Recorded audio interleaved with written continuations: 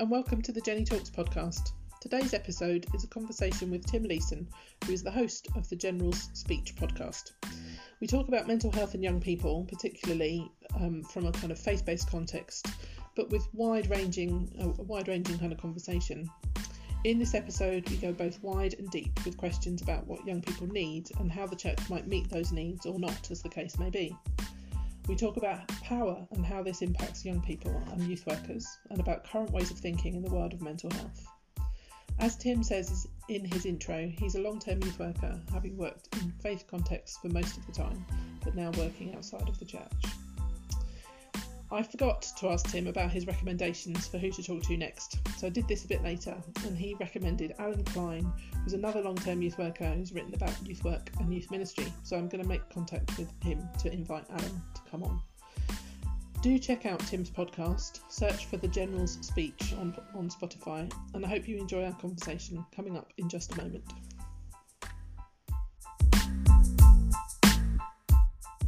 Hi Tim, and welcome to the Jenny Talks podcast. It's really great that you're joining us today.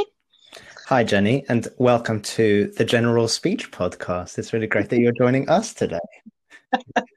This is going to be slightly weird, isn't it, doing two recordings at the same time, but it's really brilliant. So I'm going to get in first and say, could you kind of introduce yourself a little bit for the Jenny Talks listeners? Yes, that's fine. So my name's Tim. I've been involved in faith-based youth work in some capacity or another for the best part of the kind of last 2 decades, and recently left that world to still do work with young people, but work specifically around mental health and not to do with faith. And I started my podcast, which is the General Speech podcast, earlier this year, just as a way of keeping those kind of lively conversations about faith alive in my life, basically, because I miss those. And it's a lot of the time they're conversations which are quite critically reflective about religion and faith and the negative impacts that those things can have on people's lives, as well as the positive impacts. So that's kind of where I'm coming from. Sure. And Jenny, would you like to introduce yourself for the listeners of the General Speech podcast, of which there are about 6? Well, hi, all you 6 people listening to the General Speech podcast. My name is Jenny Osborne, and like Tim, I've been in youth ministry and youth work for the past 20 odd years, and much of that in and around faith-based youth work, although I worked in, like I was a teacher in a secondary school for a little while. So that was a slightly different, perhaps, context for working with young people. And like Tim, you know, I have got to a place now where I am less sort of focused on church-based youth work, although still kind of championing that where I can. And the Jenny Talks podcast has very much been part of that, if you like, although I'm keen for it to be from across a different spectrum of ideas. So I want to sort of draw in some different people on that. My podcast, like yours, started over the summer. I've been freelance for a couple of years now, doing some training around young people and mental health in the church. I wrote a Grove book about that, which is actually called Mental Health and Young People, rather than the other way around. So yeah, so it's a real passion of mine, like it is, I know yours, Tim, to kind of think about young people, mental health, and with a critical, reflective view on how church can help with that. Yeah. And we met, didn't we, because we both were part of the think tank for young people and mental health that was run by the London Diocese. That's right.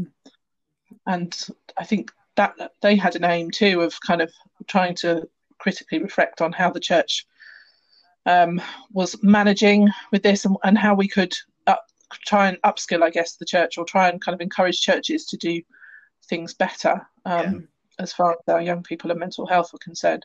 So I have a bit of a question for you, which, you know, might start off this conversation. Cool. What is it that young people need? Cool. So you're starting off with a nice, easy one. I appreciate that. Thanks. um, I should say, I don't know if it's picking up on the microphone at all, but my cat is here next to me and she's in like full like flirt mode. So I don't know if her purring is picking up on the microphone. I hope that that's a nice noise for listeners, not a distracting one. But if you do hear it, Jenny, and it's annoying, then let me know and I'll kick her out. So what do young people need? I mean, that's so huge. I don't even know where to begin with it, really. I think probably I would say that what young people need is not that different to what people need in general. And that this is something that I've become kind of increasingly kind of passionate about over the past kind of couple of years. I've just finished a doctorate, which I maybe should have said in my intro just a second ago. And one of the kind of things that came up in that is that the kind of culture of youth ministry in the church and youth work outside of the church, I think sometimes sets up false barriers between young people and adults, as if we're two different species. And I really don't think that we are. And I think that when I look back on my, like I say, nearly 20 years in youth work, young people have motivated me and inspired me and taught me, and I have learnt from them. And that's such a that can sound almost like a twee thing to say, like a trite thing to say, like, no, they teach me as much as I teach them. But I mean that very sincerely, that there have been times in my life where I've been grappling with some pretty intense mental health issues myself. And the young people who I've worked with who have their own mental health issues have been what have helped me to get out of bed in the morning, just the thought that they can do it. And if they can do it, I can do it too. And so yeah, sorry, I went off on a little bit of a tangent then, but that is to say that I don't think young people's needs are that different to any of our needs. And those needs, apart from the obvious ones like shelter and food and whatever else, I'm guessing that's not what you meant. I think for me, the most important thing is to feel loved and able to give love. And that's, again, potentially a slightly twee thing to say. It's a little bit kind of Russell Brandy. But I do think that's the... Another bit of Russell Brand. Yeah, sometimes. He sometimes goes into full-on sixth form poet mode, which I'm not such a fan of. But that is he has some great things to say as well. And so I think like that's been really thrown into sharp relief this year with COVID and that kind of thing, because as we've had to keep our distance from each other, I feel myself as an adult like that's been really difficult on like in terms of my mental health. And I think that young people have been feeling the same thing, that when you can't see your friends, when you can't connect with people, when you can't feel like you're part of something, that's a really difficult thing. So that's a really, really broad answer, but I think that's where I'd want to start, really. Yeah. What do you think? Yeah. Well, I don't disagree with you at all. I think it's a really key thing, and I like that way that you put it about they need to be loved or know that they are loved, but also give love. I think something that we miss with young people, particularly perhaps young people in church, is that reciprocation of whatever it is that we're trying to do. So I read in lots of books about youth ministry that they often say something along the lines of, well, young people need to kind of grow their identity. They are empty vessels crying out to be filled or to belong to something. And that's often with an unspoken idea that God or the church might be the thing they belong to, or become something that perhaps helps them in their day-to-day life, I guess. And while that's one way of looking at it, and I think I've become more questioning of that point of view, and especially, as you just said, in the light of this year in particular. And I've been hearing the voice of young people so much more strongly this year in terms of stuff like race and the climate crisis, and then even down to their exam results this summer, and just how how much outrage there was in adults, and how much stress there was for the parents of those young people, but how the young people themselves, actually said, this is not okay, and I'm not going to just sit around and let you do this to me. Yeah.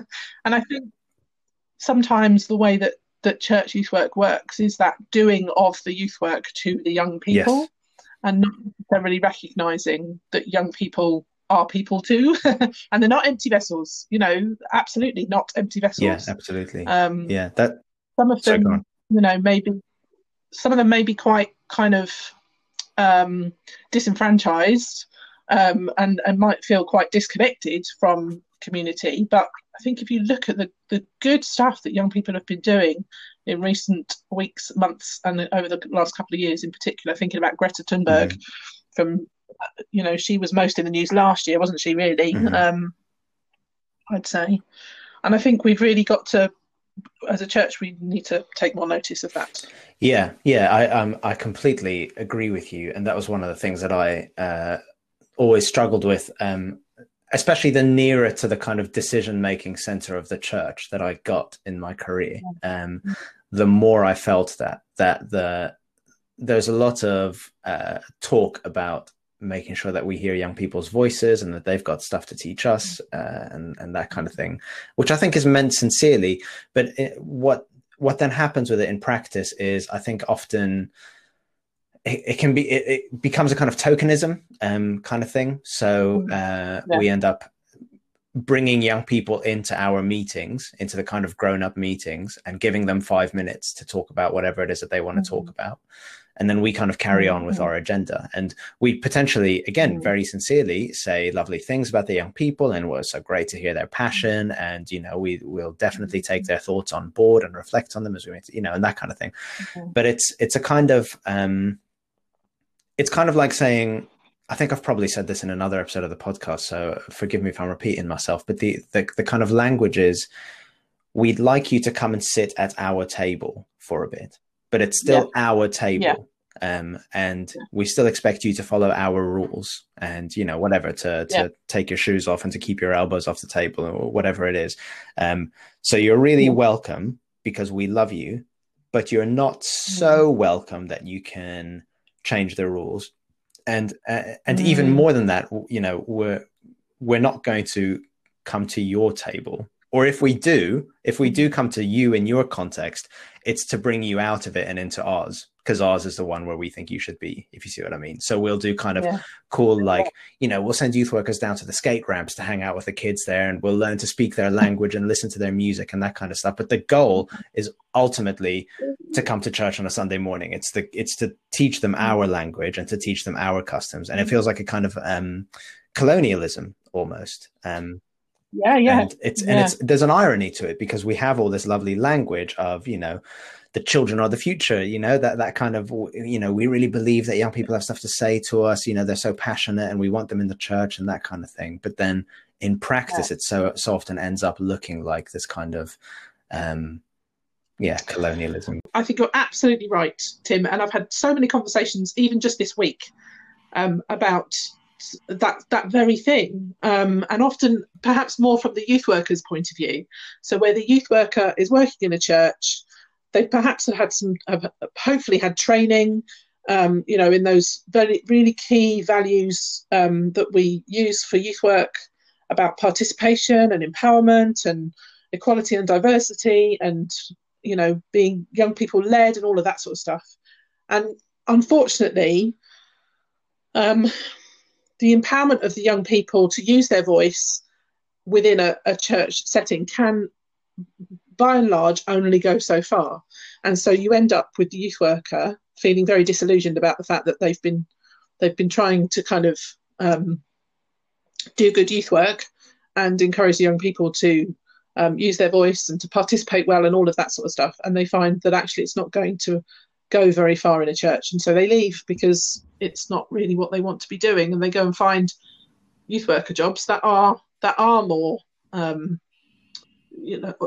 do use all of those values a little bit more practically. And I guess that's true too then from the young person's point of view. They're encouraged and they're empowered to a certain point, and then that sort of seems to just drop off. And as you say, the adults then are always inviting the young person to their own table, or they come to the young person's table, but with their own agenda. And I think that that's really one of the things that's so tricky about church today, really. And, I mean, I think I would just to not completely be unkind about the church, I would say that that's in my experience of the past year of working in completely non-church youth work contexts, that's just as true outside of the church as well. That I think wherever there is a situation, I guess it's a power thing, wherever there's a situation in which people have power and authority, even with the best will and intention in the world and the best kind of sound bites about including young people and getting young people participating and that all that kind of stuff, that actually in practice it can feel like kind of hitting your head against a brick wall sometimes.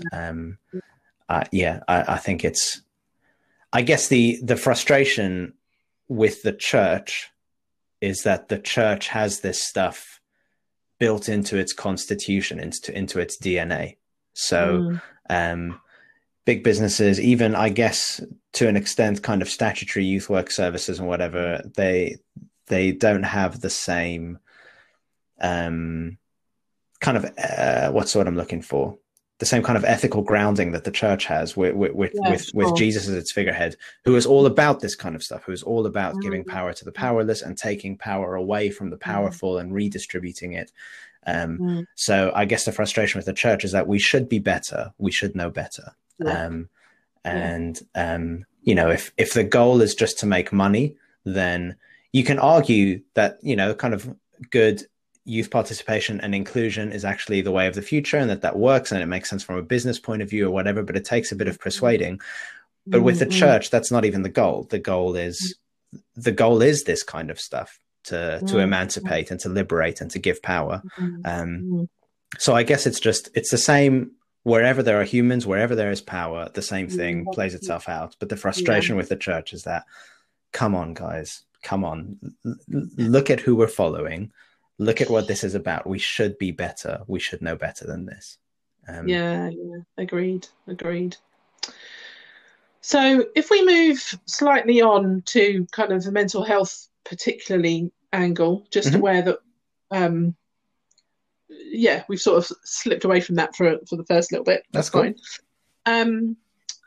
What do you think about how does mental health impact our young people? I mean, it seems such a sort of broad question, but let's kind of take it and go from there a little bit.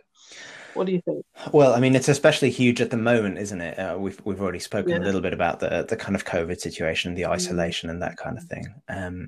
I think there's a really interesting conversation to be had about is the state of young people's mental health worse now than it was 30 years ago? Or is it that young people now have a language to express their mental health and are encouraged to talk about it, and so we're just more aware of it now than before? I think there are definitely some particular 21st century mental health issues. I think social media is a huge one. I mean, again, obviously COVID, I think kind of climate anxiety and, the kind of 24-hour rolling news thing that, you open your phone and every time you open it, there's headlines screaming at you that everything's terrible and the world's going to end soon. So I definitely do think that there are some things which are particular to now, which aren't great for mental health. But then, 50 years ago, it was the Cold War and the Cuban Missile Crisis, and before that it was World War II, and this stuff has always been around. So I'm not sure whether people feel worse today than they have before, or whether we're just able to talk about it better than we did before. I really feel like the jury's out on that one.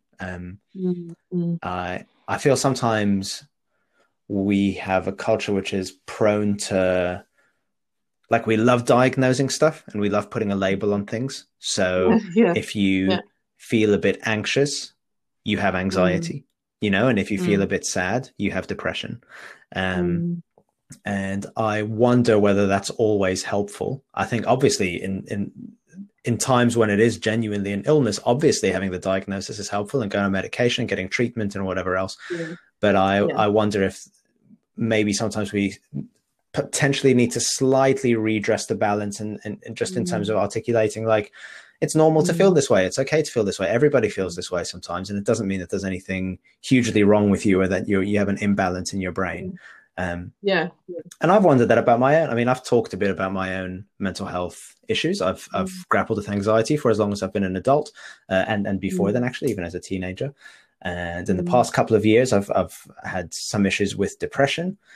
And I've wondered whether, you know, is this a condition that I have, like an illness, or is it just that I'm feeling what lots of people are feeling, maybe even most people are feeling, and I just need to find a way of managing it in a healthy way and talking about it and that kind of thing. So I don't know. What do you think? I agree that we have a tendency to pathologize. That's harder to say than you think it is. And we have a tendency to want to put a label on things. You know, the same is true for sort of learning needs, you know, and labeling people ADHD or with Asperger's, or, you know, these things, that they are definitely conditions in and of themselves. But I think we can be too quick to put the label on it. But I think in a sense that's kind of young people driven as well, because you know, if you go into a school and talk, you know, my kids, so I've got two boys, one is 14 and one is 11, both at the same secondary school now.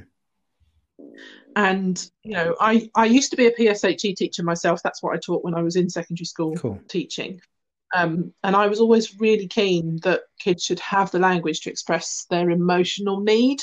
And I think, you know, part of that's always been sort of with me, if you like, through my youth work as well as my teaching history. But I know that my older boy in particular, he has had PSHE lessons recently where they've talked about, you know, anxiety and depression, and the kids kind of, their reaction to it is always really interesting and can be very over the top and very kind of like, if you are, you know, and I've got anxiety because I was a bit anxious about my test this morning. And you're like, well, you're doing the test, so you're going to be a bit anxious. It's kind of, that's a very normal thing to feel, as you say, and we perhaps can be a bit too quick to create a whole thing out of that. But also my younger boy, he is definitely suffers with more anxiety than my older boy does. So looking at those two together is an interesting thing, and my little one will feel much more anxious about a vocabulary test, for example, or whatever. And I think for him, it's part of his, I think he's a highly sensitive child. And so therefore, you know, he feels the feelings much more deeply than my older one does, who doesn't fit that highly sensitive kind of criteria quite so well. I think but I think go on, sorry. Across you. I was just going to say we are so it's the organization that I work for at the moment, who I don't think I'll name just because I'm not officially kind of representing them, and I don't want to kind of say anything that would get me into trouble at work. But this is fairly safe. We're having so you know we focus on mental health and well-being, and that's kind of our specialty. And at the moment, we're having this conversation about possibly shifting the language more from mental health towards the language of well-being, because it feels like sometimes the language around mental health can feel quite binary. Like you either have a mental health condition or you don't. You either have the label or you don't. So you can see the word mental health and think, that's not for me because I don't have a diagnosis, basically. Whereas well-being is something that we can all relate to, and it's on a spectrum. So, you know, on one end of the spectrum of well-being, everything's great and you feel peaceful and happy and alive and all that kind of stuff. And on the other end, obviously, are the really, really serious mental health conditions like psychosis or suicidal thoughts or whatever it is. So I think I think that kind of language shift makes sense because it kind of Mm. so I mean I won't talk about your two sons because I don't know them, but based on what you've just said, Mm. the language of mental health might seem really relevant to one of them and maybe less so to the other. But the language of Yeah. well-being and how you look after your state of mind and feel happy and safe and good in yourself, that's relevant to both of them, regardless of where they are on the kind of spectrum. Um, Yeah. so yeah, I'm kind of up for that. I think yeah, Mm. I Mm. 24/7 all the time, 365 days a year, well-being is an issue Yeah. for me as it is for all of us. Mm. Whereas there are times in my life when mental health feels like an issue, and there's times when it doesn't. Um, does that Yeah. make sense? Yeah, absolutely. And I think I completely see that in my own life. You know, there have been times where, um, yeah, things have felt a lot more like, well, this is, life is good and things are going along okay. And, um, and then other times where it's been much harder to kind of lift my head up, if Hmm. Hmm. want a better way to put it. So I think that's a really interesting shift of language. It'd be interesting to see kind of, and I think that's. I've seen a few different places where that seems to be the shift that's taking place generally in the mental health world, if you Hmm. like. Um, and there's much more talk of this idea of a spectrum, and it's not, you either have a mental health illness or you Yeah, don't. It's a mental illness rather, or you don't. It's more of this spectrum of feeling different ways that we yeah. feel ourselves, or not, as the case may be, and that's really It's important. hard because there isn't. I Um, mean, like with with your physical health, you can get a mm, blood test or an autopsy or a CAT scan mm, or whatever it is, and you can pinpoint the thing that's gone wrong, and you can say, you have got a cold or you have got cancer or mm. whatever it is. Whereas with mental Yeah, health, like you say, because it's more it's harder to kind of grasp. And there are, I think, certain conditions that you can do that with. I think there's types of psychosis or something where you can literally look at the chemicals in the brain yeah, and say, look, this is literally something that's here, and you can pinpoint it.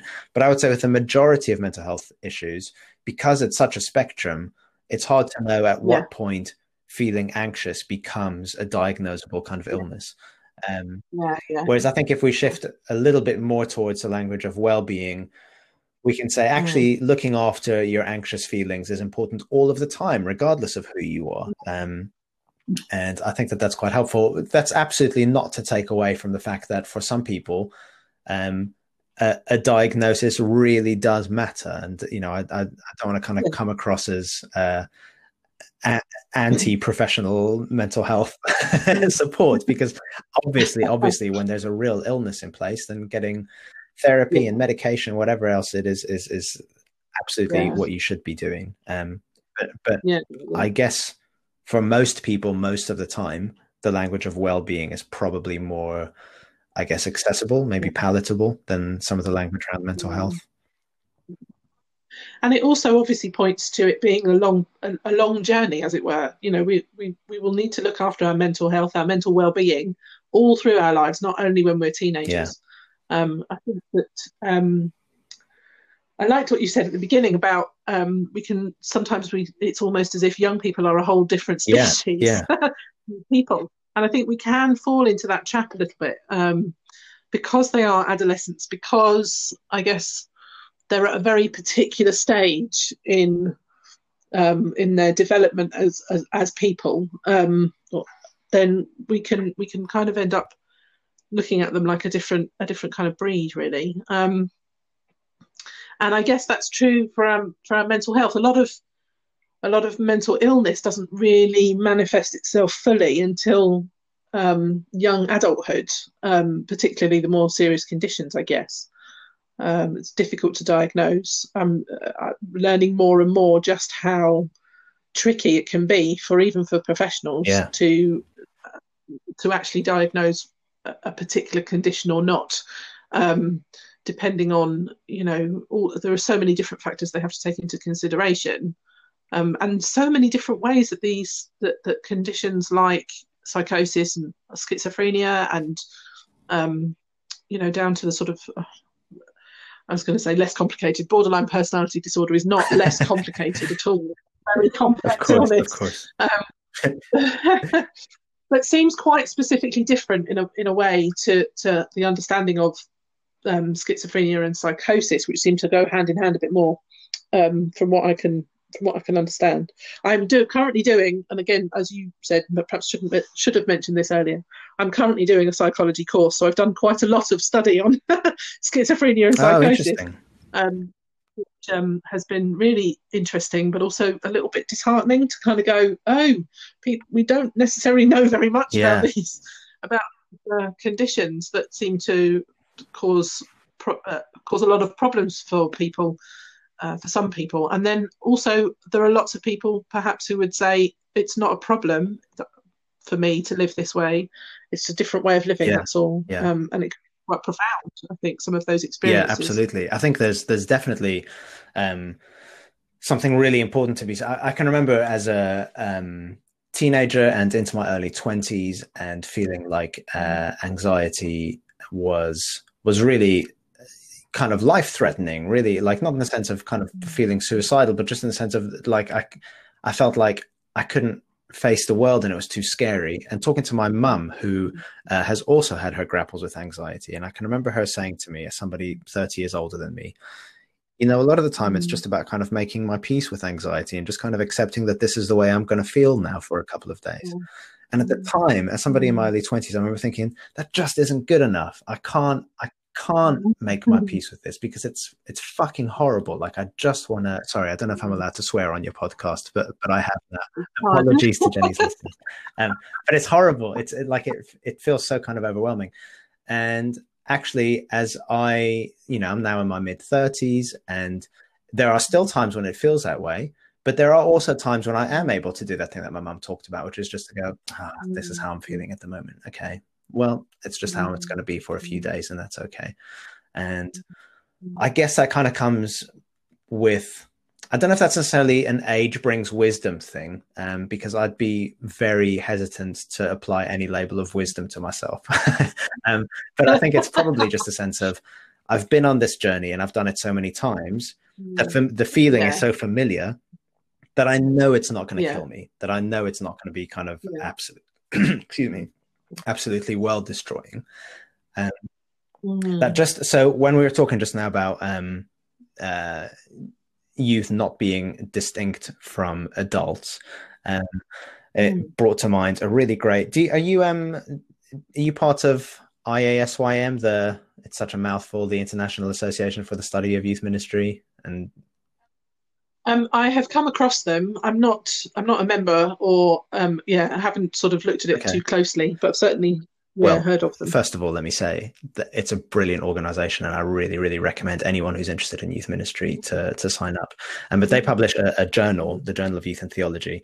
And a few years ago, there was a brilliant article written in the journal by a guy called František Stek, who I can't remember where he comes from. He's, I think, from maybe Finland. I can't remember. It'll come back to me. But he wrote this article called Who Are Youth in Theological Perspective? And basically the whole gist of the argument is that theologically speaking, youth isn't a formational stage which we step into and then step out of as we get older.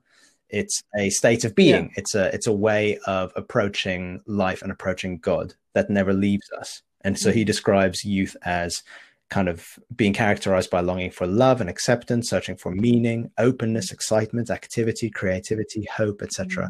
And I really love that idea, that, and it really resonates with me as well, because I've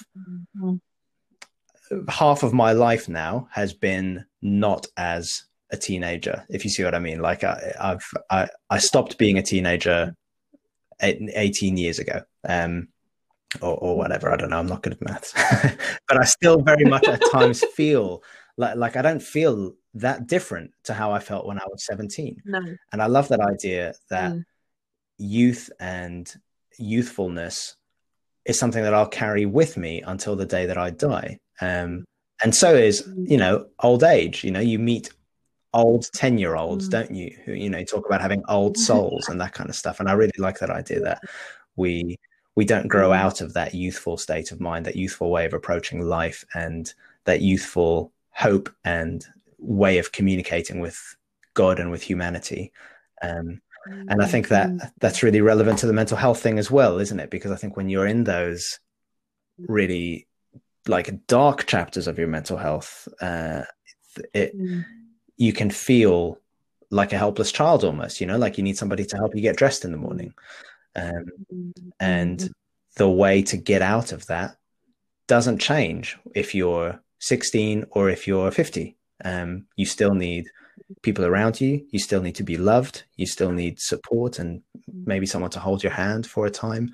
So I'm really into that idea that, young people aren't different to us. Yes, I completely agree. I like that idea that we bring our youth with us. It's not something we step out of or leave behind, particularly. I think it is true that young people feel their emotions more. I think it can be true that that there's an intensity around the adolescent period that perhaps does fall away somewhat. And you kind of alluded to that when you were talking about your anxiety and how difficult it felt, how crippling, perhaps, if I can use that word, it felt as a teenager to how it feels now. And actually, it is part of that, as you say, that part of that journey of, well, I've lived with this for a long time, and so I understand what this is now better than I did perhaps previously. And I understand that it's going to be there and then it's going to pass, and that's a good thing. But as a teenager, that can be a very difficult thing to see, definitely, and it's partly, because of the lack of experience, perhaps, and so it feels like we're always going to feel this way, and that's not okay. Life is not okay at the moment. I don't want to feel like this for the rest of my life, kind of. And certainly, I've heard my boys say something quite similar. Oh, this is horrible. I don't want this because it's horrible life, doing horrible things, And it does feel in the moment. I remember, despite, as you say, having not been a teenager for a very long time now, it's still quite clear. But that fact in itself is interesting, because going back to what the person was writing in the journal of youth work and theology, actually the fact that I can remember so clearly, I'm now 45 and I can remember very clearly some of the feelings and emotions I had when I was 14, and I think it shows you that we do bring it all with us, even if things change in life in general, and even as things we are able perhaps to carry our burdens a bit more more lightly. Well, I am a friend of mine once told me that I crush easily, and what she meant by that, she didn't mean I was brittle boned. She meant that I have crushes on people, like I get crushes on people really easily. And we kind of laughed, and it was absolutely true. But when I think back to the kind of 15-year-old me, who is just this hopeless romantic, and these crushes were absolutely everything about my life, and if they didn't love me, then the world was over, and if there was any sign that maybe they did like me, then then everything was going to be okay forever. That's kind of how it felt. And there's an element of like, these feelings are kind of new, so they feel kind of all encompassing, and obviously there's an element of just biology as well. There's hormones flying around and that kind of stuff. But the point is that I still get crushes on people all the time. And I think I probably always will. But with, an extra 20 years under my belt since, being 15, I can recognize those and kind of almost laugh at them and laugh at myself about them, and not feel completely overwhelmed, like my future happiness depends on this one person. And I can kind of recognize that, like, in 15 minutes I won't feel this way anymore. And in 2 days it'll be somebody else. I'm telling you, they come and go like nobody's business. But sorry, go on. It's such a great example. I can see in my mind's eye 15-year-old Tim with his sort of, everything. The world is amazing because this person has shown me that some kind of affection or returned a bit of my crush to me. That's really lovely. What a great picture. Yeah, so I guess it's true of like, whether it's profound existential anxiety or, having crushes on people, that those maybe those emotions feel so much more raw as a teenager because you have less experience of them. And again, I don't want to kind of take away from the fact that there is literally a biological, you have got hormones flying around, so maybe your emotions are coming kind of thicker and faster. I don't really know. But I definitely, they don't go. They don't, you don't get to a point where you go, I can't believe I ever felt that way as a teenager, or I haven't anyway. I get to the kind of point of going, I still sometimes feel that way. And it's maybe less scary now, but those emotions are still there and I still carry them. I remember reading, or actually watching a TED talk. It was not reading a thing, but watching a TED talk by a neurologist from here in the UK who was talking about adolescence and how it changes the brain. And I remember her saying that adolescence is now defined as the period of time from when the hormones begin to kick in until that individual is making a kind of balanced contribution to society. And at that point I thought, wow, I might still be an adolescent. Blimey, that's a terrible definition. I think she was trying to say that adolescence lasts a lot longer than anybody really thinks it does. And the brain changes continue to happen. It's not that it begins at 11 and ends at 18. It's that we carry out, I guess in a sense she was saying, we carry our youth with us into adulthood.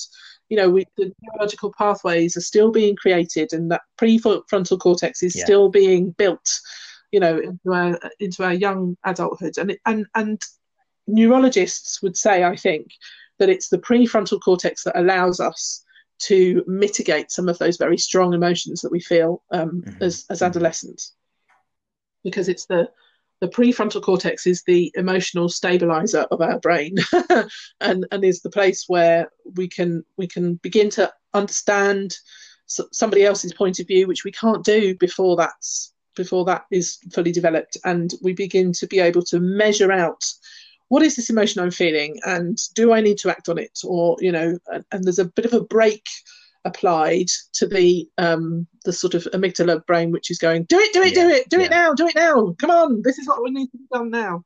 So it's all really fascinating to me, really fascinating. I think maybe steering it slightly back to religion. So I don't know anything about neuroscience. I find it interesting, and I've read the odd article or whatever, and I always think, I'd love to know more about this, but I don't really know more about it. But that it feels like, to kind of give it a theological, philosophical kind of language, that amygdala with the do it bit in the kind of, in Greek, the word is eros, I think, which is so there's 4 words for love in Greek. I can't remember quite what they all are, but eros is one of them. And eros, is where we get the word erotic from, but it doesn't just mean like sexy love. It means like that the kind of yearning, the passion, the kind of, I can't think of anything apart from this because the desire is so strong or whatever, it's that really kind of overwhelming kind of feeling. And then the, tell me if I've got this wrong, but I think you said the prefrontal cortex, a bit that controls you, gives you some empathy and that kind of stuff. That potentially is what the Greeks called agape love, which is the kind of love for all of humanity, the feeding the homeless, brotherly love, that kind of thing. And I think one of the reasons why the church has such a difficult relationship with young people is that the church is really comfortable talking about agape love and your kind of sense of duty, your sense of kind of Christian, this is what we do. And, it's nice to be nice to people and that kind of thing. But actually we're quite scared of the eros love, I think. And again, I mean, that's obviously true when it comes to conversations around sex. And I've talked about that on this podcast in a few different episodes.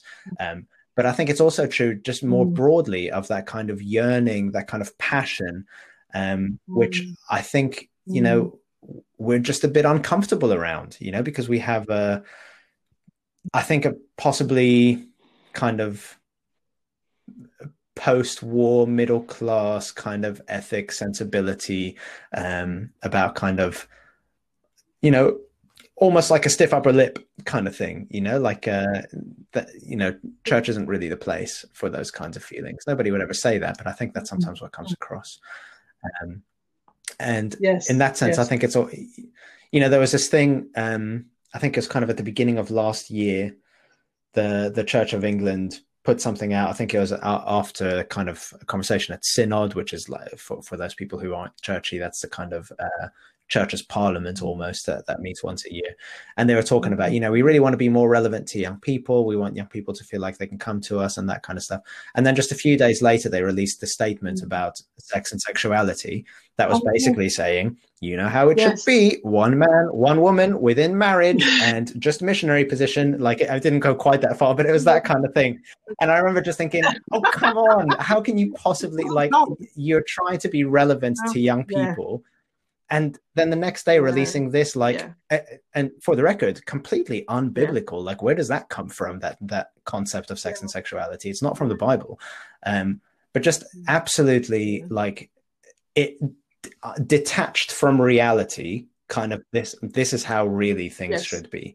And I feel like the church is really missing out by not giving more of a platform to the kind of eros thing, to the kind of, come on, what do we want? What are we yearning for? You know, it doesn't have to be about relationships. It can be, you know, the planet's burning. Come on, let's get out there and do something. You know, we're seeing right-wing fascism re-emerging. Come on, let's you know, let's go to town hall and do something about it.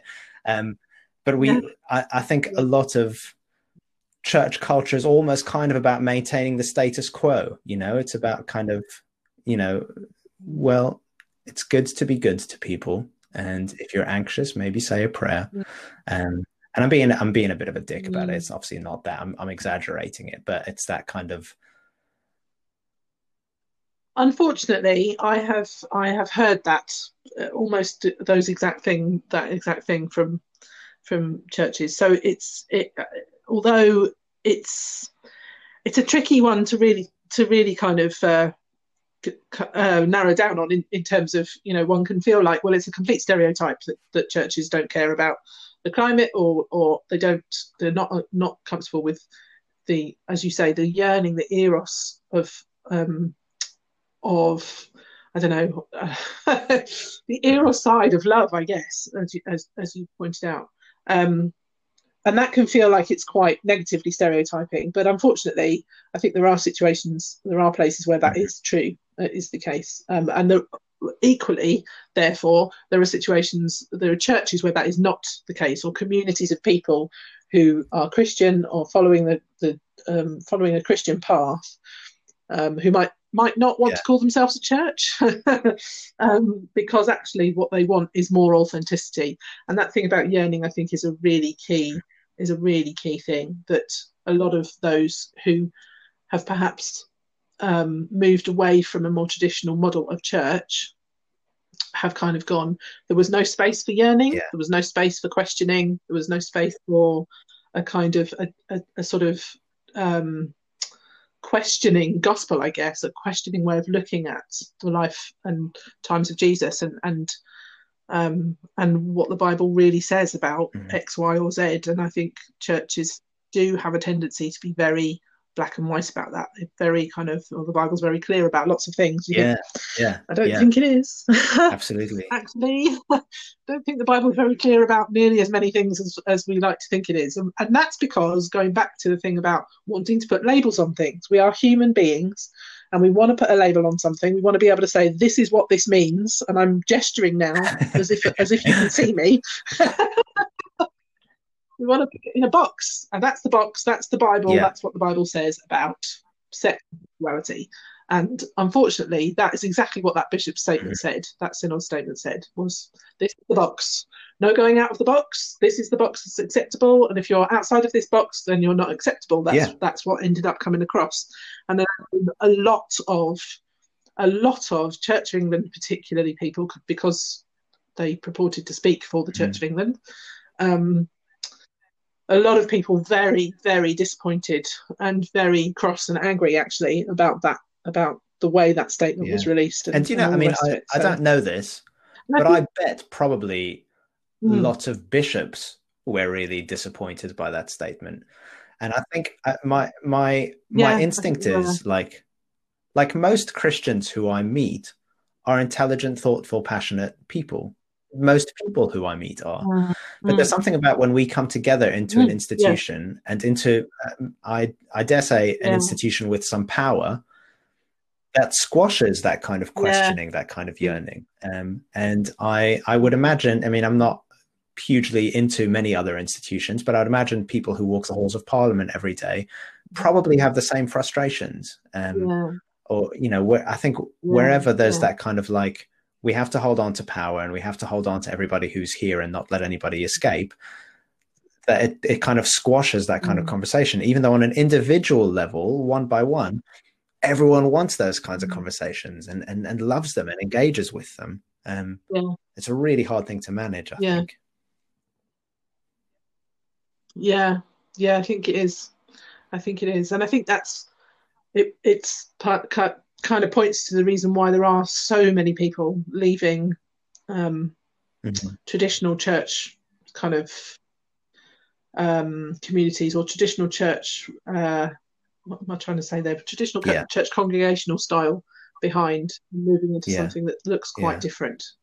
It's quite heartening to see. So, unless you're really fighting for the traditional church, in which case it's quite scary to see.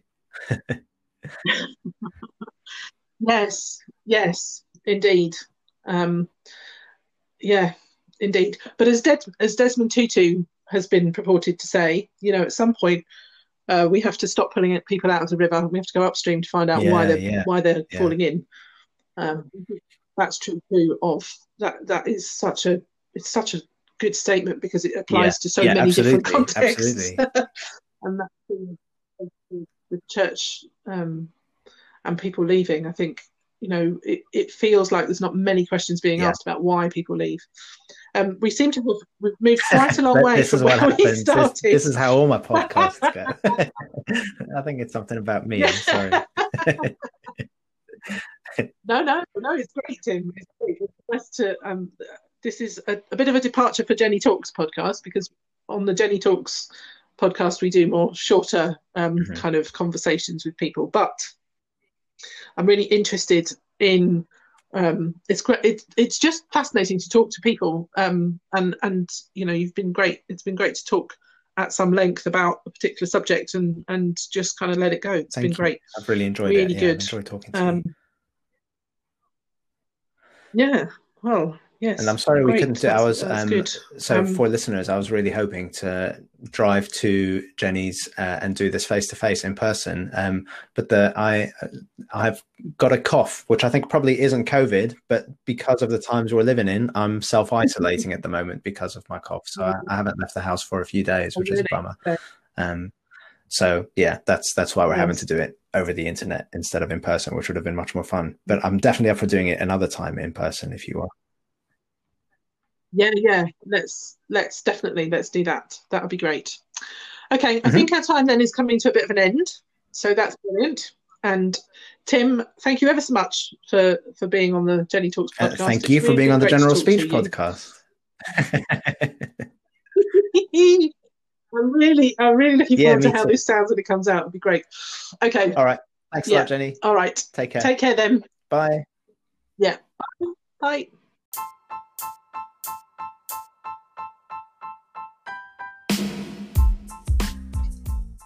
Thanks so much for listening to the Jenny Talks podcast. In order to record this, I have used the Anchor.fm app, which has been so easy to use. I really recommend it to anybody who might be thinking about podcasting. Don't forget that I would really like to hear from you, feedback from the show you've just listened to, or just asking me questions, wanting to come on the show. Any of that is great. It's lovely to hear from you. My email address is jennytalks@gmail.com.